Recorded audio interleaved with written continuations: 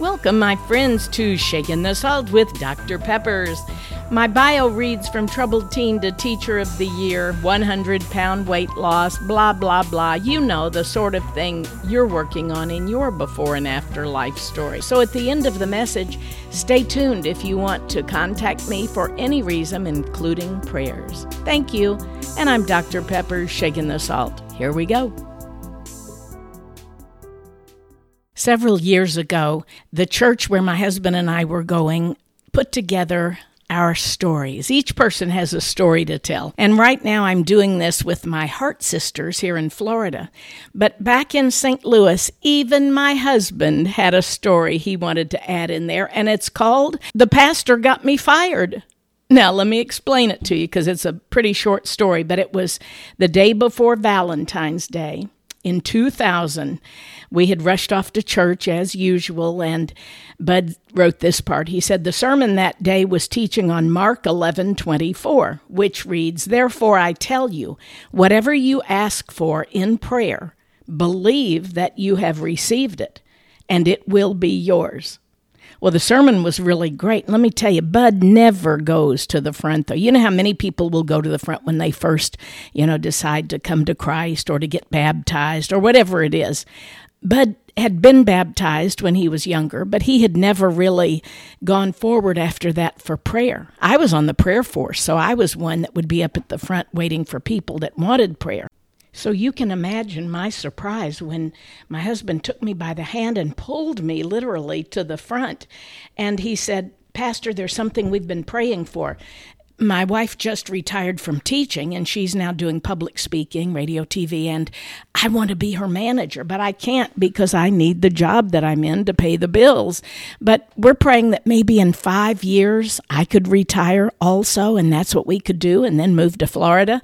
And so the pastor prayed with us, and he, of course, said, if it be God's will, it will come to pass. But when you pray, Mark 11:24, pray believing as if you've already received. So when we left church that morning, Bud was feeling like, oh, that's great. I want to get more involved now in the managerial part of your speaking. So we stopped by a local office supply store right across the street from where he worked.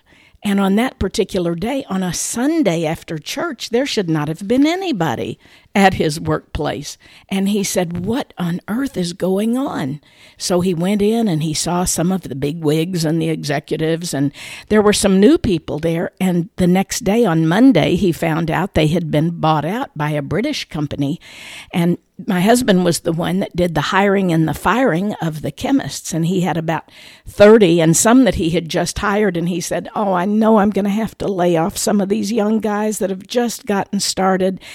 And his superior said, no, Mr. Peppers, I'm sorry, your services will not be needed anymore. And he said, what? He said, we are just reorganizing in the mid-managerial positions. We're just having to let go.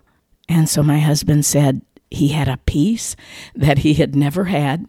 He went to his office, cleaned out all of his supplies, cleaned out the desk drawer, called me and said, well, I got fired today. We shouldn't have gone up front yesterday if we weren't expecting this. The pastor was right.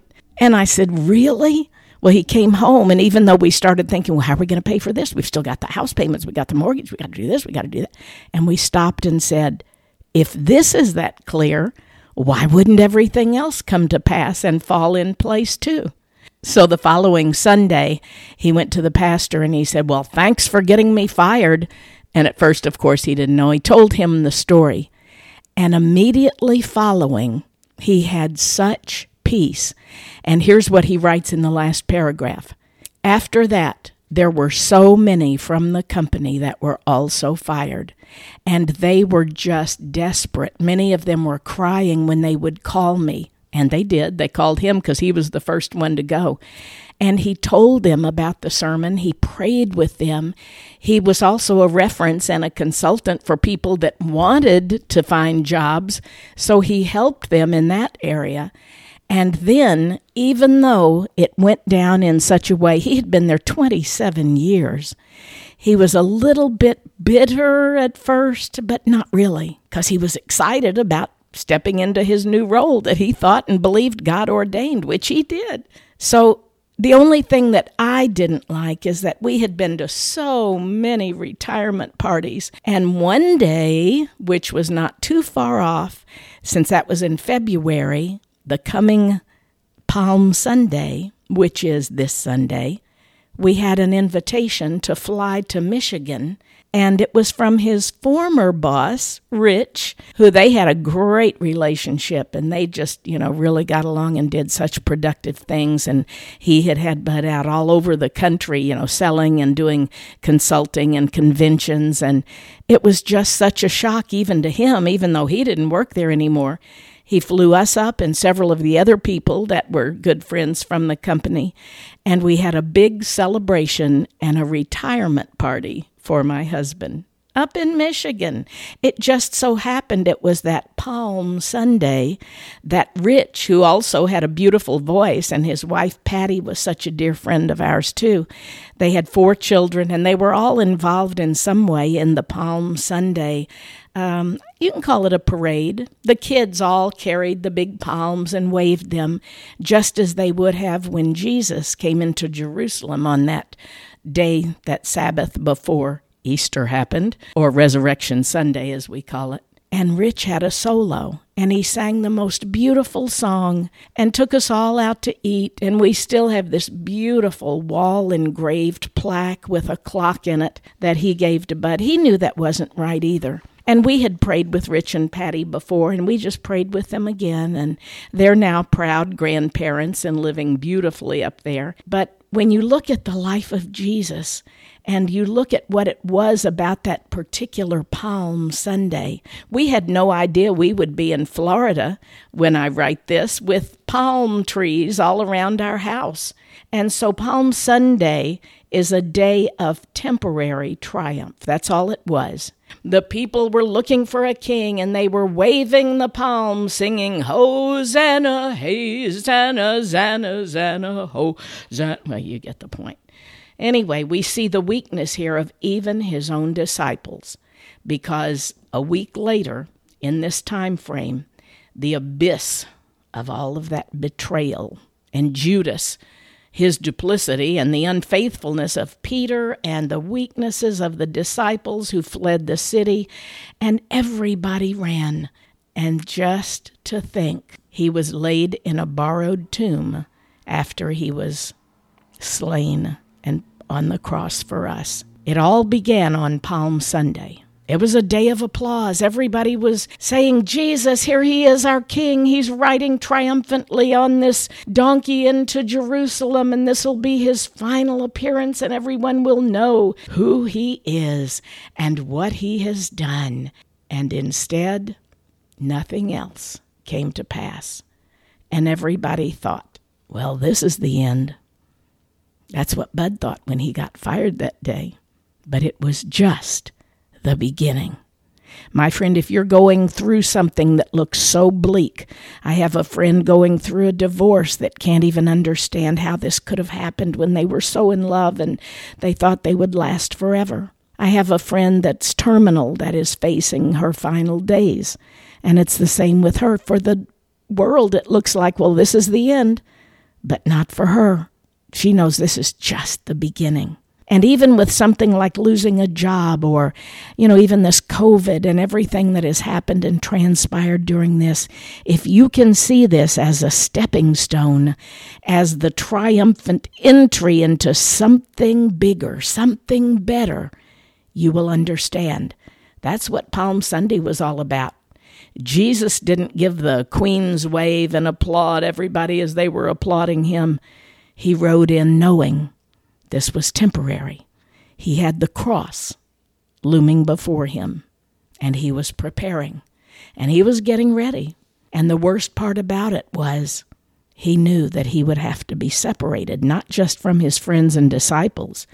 He would have to be separated from his Father, God, when he died for us. More about Easter next time. But for right now, my friends, I pray that you would understand, just as we did, stepping out in faith as a believer. We aren't assured. We don't have, it's going to happen. It's not a name it and claim it. But God, we thank you that you have promised when we pray, believing, if we pray in alignment with your will, it will come to pass. And I thank you for that day so long ago and all of the friends that Bud had made through the years as he was working. And they too called him and came to him and said, how could you have peace when you got fired? We just think our world is crashing in. And that world was. But Bud got the chance to pray with them and offer them the new way, the new life. And many of them came and had that peace, and many of them have even found jobs that didn't come and pray, but it doesn't matter. God just says, be faithful, do what I tell you to do, trust and obey. And our pastor was doing that when he prayed for us, and we were obedient when we received that. We just didn't know it would happen even that day.